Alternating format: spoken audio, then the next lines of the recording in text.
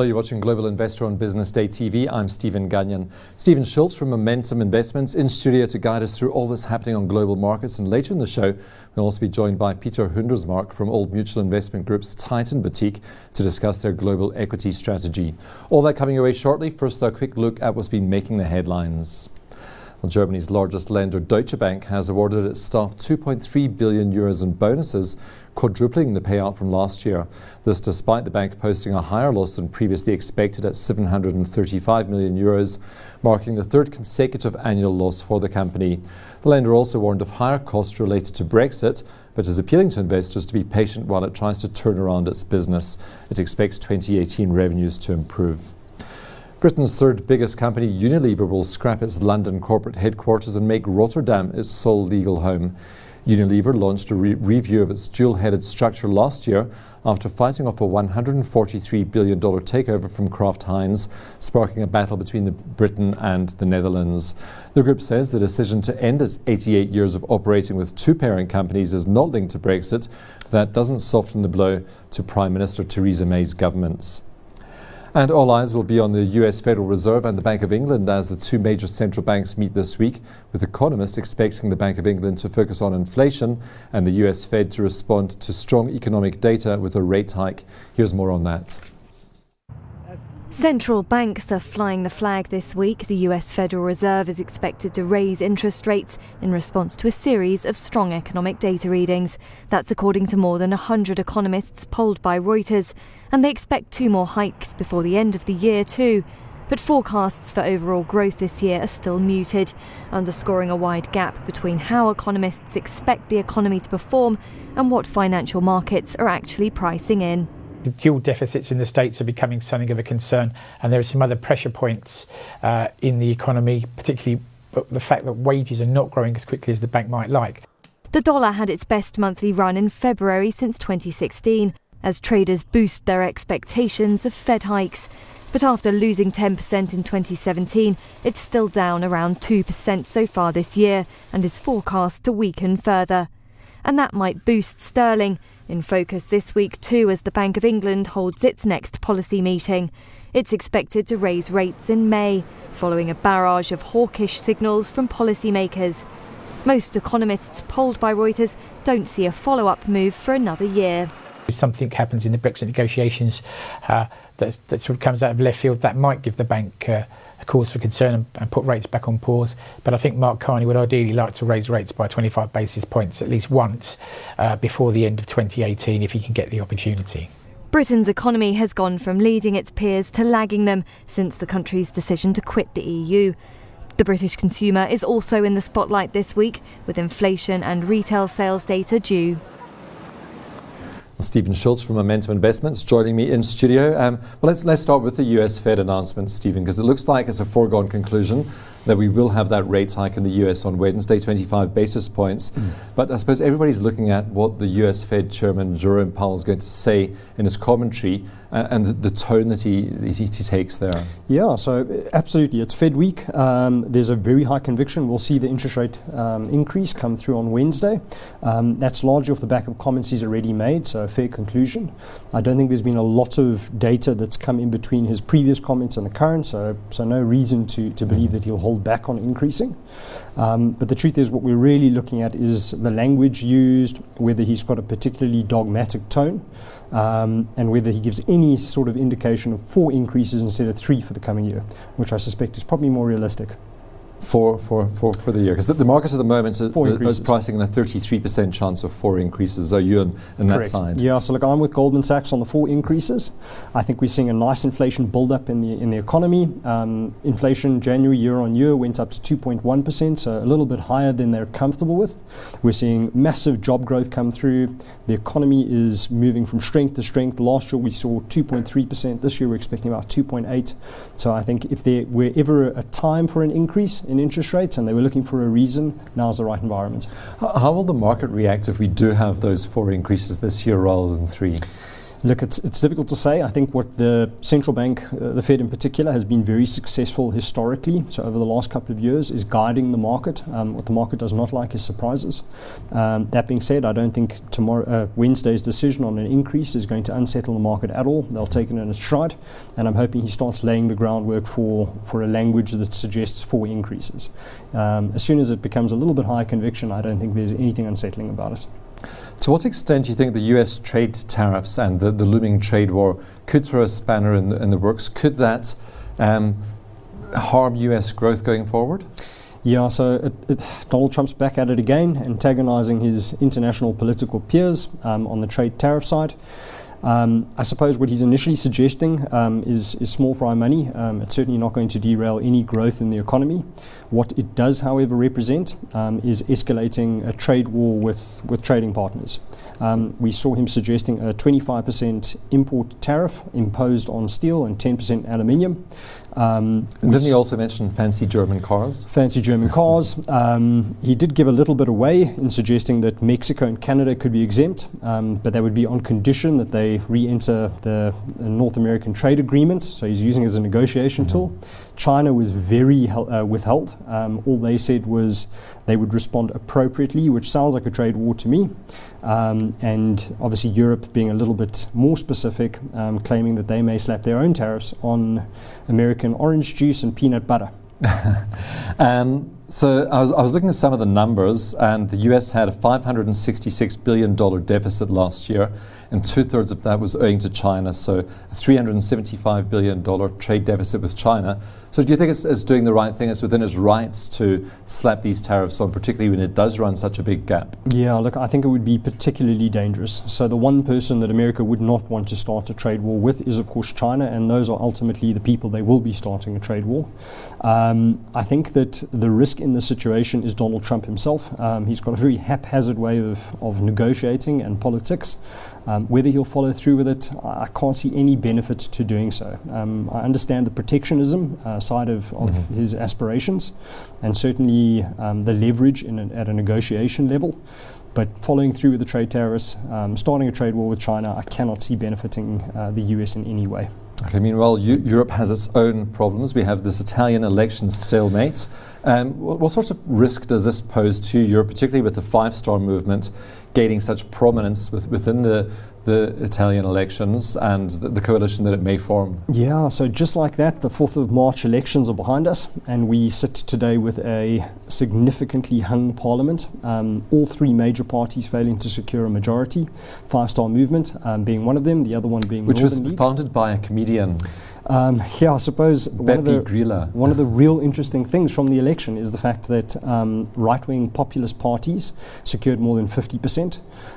So Northern League and Five Star, the problem there is they are refusing to negotiate or enter into any form of coalition.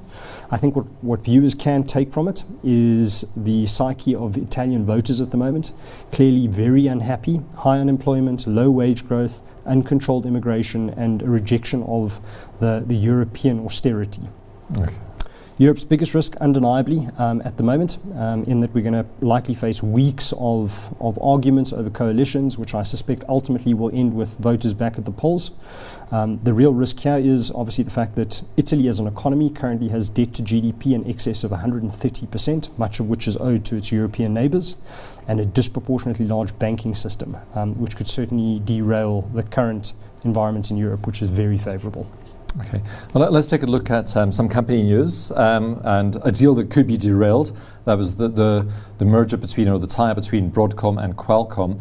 And of course we had President Donald Trump stepping in there and saying he didn't want the deal to go through. It was a hostile bid anyway, but it looks like Qualcomm's former chairman is trying to cobble together a coalition to buy the company. Yeah, look, Donald Trump makes no shortage of news headlines. Look, I suppose this one may be for good reason. We've seen the hostile takeover being topic of discussion for weeks. The reality is Qualcomm is a Singaporean-based company, but more than half of its workforce being American citizens based in America. Donald Trump's anxiety here is, should the entities combine or a hostile takeover take place, what you'd find is a monopoly in the telecom space, and that would be at the control of China. So his big concerns there is China taking control of a key strategic interest. Does the merger make sense to you? Look, so from an economic perspective, absolutely. From a political perspective, I can understand why Donald Trump would not like to see the two entities combine. Okay, Volkswagen is planning to have 16 factories within 4 years building battery electrics and hybrid cars and the like. So bad news for Tesla. Look, it's bad news for Tesla, but I think good news for the industry. Volkswagen have potentially been a little bit slower than some of the competitors. Tesla's probably ahead of the pack. What we're seeing now is an announcement that they'll be setting up 16 production plants right across Germany, Europe, broader Europe, America and China. We're expecting 3 million vehicles to come out of those factories over the next 5 to 7 years, which is a great development for the environment, I suppose. Another secondary beneficiary of this is, of course, the people who supply the batteries, and by that measure, Extension Glencore, who have secured 500,000 tons of cobalt over this 7-year period, which is no small order. Okay, and then staying in the motor industry, Renault has been rallying on reports that Nissan wants to merge with the company, and I suppose there's also country interest at stake here as well, because the French government owns a stake in Renault, doesn't it? Absolutely. So at present, you've got the French government owning a 15% stake, and the total market cap of the company is about $35 billion US, so not a significant stake by the French government standards. What is particularly important is the fact that these two counters have been operating in a strategic alliance since 1999. So I suppose it makes logical sense for the two to get closer. Nissan's looking to, or allegedly looking to, take the full 15% stake, and as a result we saw Nissan was up single digits last week, and I think Renault was up about 13% on the news. So it's a great development for both the industry, and it's a great development for investors. Okay, and within all this, the share that you'd be buying is Netflix, so you'd rather just sit back and watch stream some videos. Yeah, so look, I suppose it is one we've spoken about previously. Since last being on the show, which was just over a year ago, discussing Netflix, the count has more than doubled. In fact, it's up 64% in US dollar terms so far this year. So I hope people were listening to you a year ago then. Yeah, look, it's been a phenomenal one. I suppose the real reason, it is the authority when it comes to global on-demand streaming, television content, and entertainment, I suppose. It has a significant advantage in generating its own content, which obviously it ring fences and can only be accessed through Netflix. It currently has a penetration of about 17% of the 700 million viewers that are potential clients, and that's excluding China. So I think a great one to continue to grow. Okay, so keep an eye on Netflix. We're going to a short break. When we return, we take a look at the Old Mutual Titan Global Equity Strategy. That's with Peter Handelsmark. Don't go anywhere.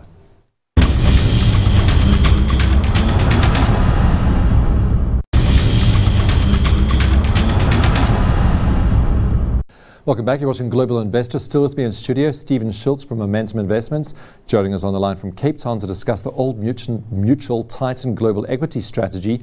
His portfolio manager and co-founder, Peter Handelsmark. And Peter, thanks very much for joining us. So, if you buy the Titan Global Equity Strategy, what are you investing into?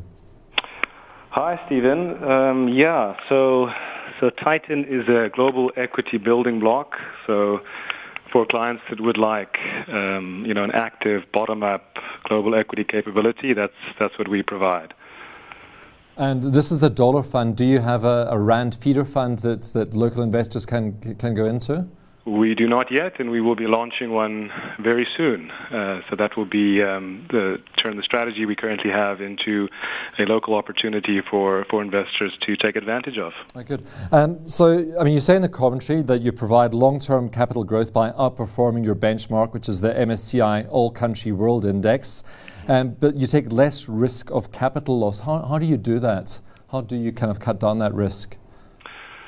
So that's a very good question. So I guess it brings us to a discussion around risk and at least how we define it. So in our maxim, we would say risk is the permanent loss of capital. So we would agree with Warren Buffett that says, remember rule number 1, which is don't lose money, and then rule number 2 is don't forget rule number 1.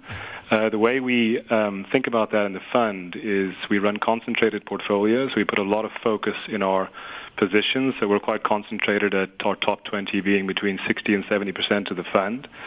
And we think that allows us that focus to build up the high conviction we require for our position. So in terms of risk, we think your best defense against the vagaries of the market is a diversified, high-conviction portfolio of stocks that have a margin of safety. So we don't define risk as, for example, volatility like some others do. How about concentration risk in that case then, Peter? Because you do have some big holdings. I was discussing with Stephen before the show that Facebook was under significant pressure today. And as one of your large holdings, that has to hurt. No, it definitely does. I think it was down 6% before I got on the phone. So that does sting. Look, I think concentration is a philosophical argument. So for us, we believe the way that we value businesses, which is time intensive, really understanding that business as if it's, let's say the stock market shut down tomorrow. We want to know what that business is worth. So we view it like a businessman would view it. That's the way we value it on long-term fundamentals. And that lends ourselves to making big, high-conviction calls. So coming back to the focus, I said as well, I'd rather focus on my top 20, which is 2/3 of my fund and will define the future of the fund, than trying to keep track of, a myriad of different small positions in different sectors. So there's obviously risk and concentration, but we also see reward. There's two sides of that coin. Where do you stand on that philosophy, Yeah, Stephen? so perhaps staying with tech, it's going to be an interesting week. We weren't expecting Facebook, but Tencent's going to be releasing results during the course of this week. Just wondering on Peter's expectations for Tencent's results. Look, for the quarter, I really wouldn't be able to make a comment. What we like about Tencent is, and I guess that's also something that they're moving away from, but the gaming remains a very strong part of that business. So, and we would all be aware of the penetration of smartphones in China, and we believe that still has some ways to go. And for a Chinese citizen to get their phone, the first thing they're doing is they're either gambling or they're gaming, right? So this total addressable market for Tencent remains very big in our opinion. So we expect gaming to continue to be the driver in the results coming up. We also expect them to show that they are investing heavily in content. And I think the recent interview I read with Pony Ma was him saying that content is the future. So I expect to see some surprises there, and not all of them positive. Speaking of positive surprises, I see you're significantly underweight resources at the moment. Would it be fair to say that that's a reflection on your view of resources? And we were talking about China in a moment. Or would it rather be that IT and financials just appeal to you more in the current environment? Yeah, that's a good way to put it. The latter would be correct. So we believe wholeheartedly in the disruption theme, and we do try to look for companies in that disrupting space rather than those being disrupted. But with commodities, we still sit today, even as we did in 2007 and 2008, with the largest consumer of many of the main commodities. And when I say main commodities, I mean iron ore, coking coal, and energy, so oil, still being China. And, that economy has taken a growth path which we believe we can take a view on, which is a path that has been followed by Taiwan, by South Korea, and by Japan back in the 70s. So it is it is an economy we know will ultimately slow, and there's a predictable effect on commodities, which will ensue. So it's a place where we are sufficiently skeptical and haven't found the margin of safety we require to invest in resource stocks. Peter, maybe just going back again to Tencent, you don't actually have Tencent in your top holdings. You have Naspers, the South African company, instead, a 4.9% holding in that. Why go through Naspers rather than going directly into Tencent? Yeah, that's also a good question. So there are various companies around the world that are viewed as holding companies. So Pershing Square is one, SoftBank is another, Naspers is another. And these holding company stocks often trade with a varying amount of discount to their underlying holdings, especially if that underlying holding can also be bought by investors. So Tencent is a good example of that, right? I can go out and buy it, or I can buy it via a holding company. Why would I do so? Because there's a leakage. But now, I'm sure you also know about this, but the discount that Tencent is trading at within Naspers, which is close to 40% the last time I checked, is something that's incredibly attractive to us, because over the long term, that type of discount really shouldn't exist. And then especially if I add on to that there are a couple very attractive businesses within Naspers that we value separately and we believe should be accretive to the share price rather than detracting from it, which is the current case. The flip argument of that is that some investors believe what Naspers is spending won't be recouped, but we take a different view on that and believe differently. Do you take a view on that at all, Stephen? Yeah, look, I must be honest, I can definitely see the attraction of going into a Naspers at the discount, but it is a very difficult one to call. One of the other counters that caught my attention was your stake in Axis Bank, an Indian bank. And I suppose for obvious reasons, I think the market's whipped into a frenzy over US banks. So it's quite uncommon to see an Indian bank in there. And by that measure, I think it's your third largest holding at over 5%. I wonder if you can just explain a little bit about Axis. Sure. So Axis is the third largest private bank in India. And from a big picture perspective, the Indian economy is a place where we think there are quite a lot of opportunities, and one of them is financial services. So as a country formalizes, one of the big areas that needs to formalize with it is its banking sector, and Axis has been able to do so both on the institutional and the retail side. So Axis is also one of a group of private sector banks, which cumulatively only have 25% market share, which have been taking share and we believe will continue to take share from their state-owned peers. So we see them as sitting in an environment with a bunch of sitting ducks, as you were. So the state-owned banks are slow-moving, capital-constrained, and really unable to match what Axis and Yes Bank, which is another one of its peers, are able to do. So we see a story there where bad debts recover from cyclically high levels, and we also see a continuous growth story there. So it's attractive from that perspective, and then if I bring valuation in, it trades at less than 2 times book, which for us is quite attractive. Mm. Sorry, staying with Axis Bank, is it a counter that you've held for a particularly long period of time?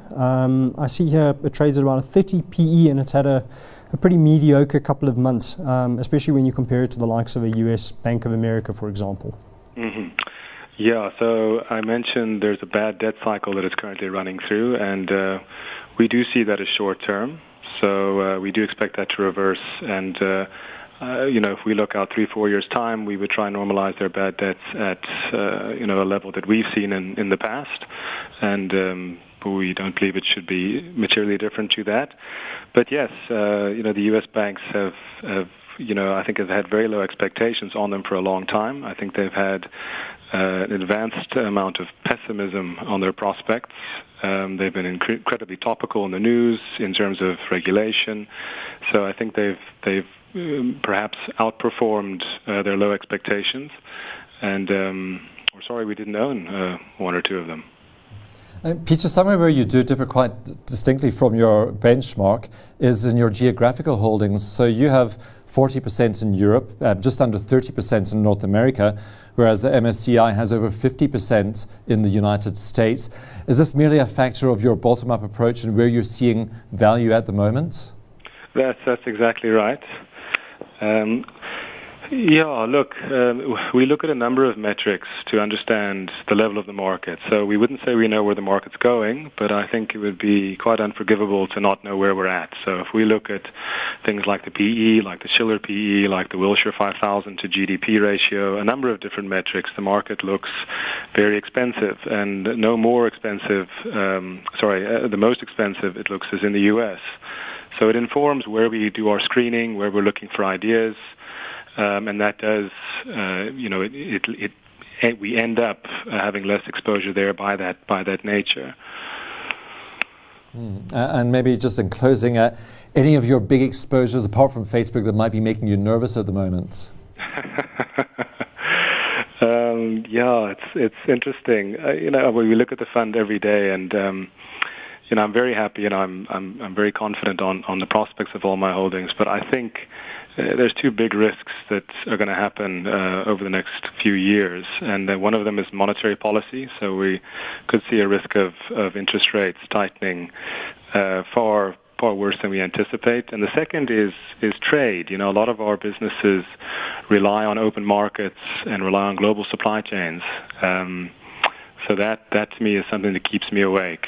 And just on, I guess, one more point of risks is resources, right? So we've seen now a bit of a bottom in oil, and a good steady oil price is, we believe, what the world needs.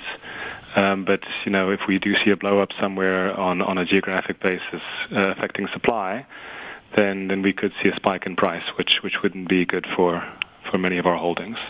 Peter, we have to leave it there, but thanks very much for taking the time to speak to us this evening. Sure. And I think it kind of reinforced what you were chatting about in the first half, the risk of trade wars and also monetary policy. Stephen, thanks very much for coming through. Thank you very much. That's where we have to leave it for this week. Thanks to Stephen Schultz, Head of Investments and Savings Marketing at Momentum Investments. Also Peter Hundersmark, he's the co-founder and portfolio manager at Old Mutual Investment Group's Titan Boutique, for their insights. Thanks to you for watching. Same time next week.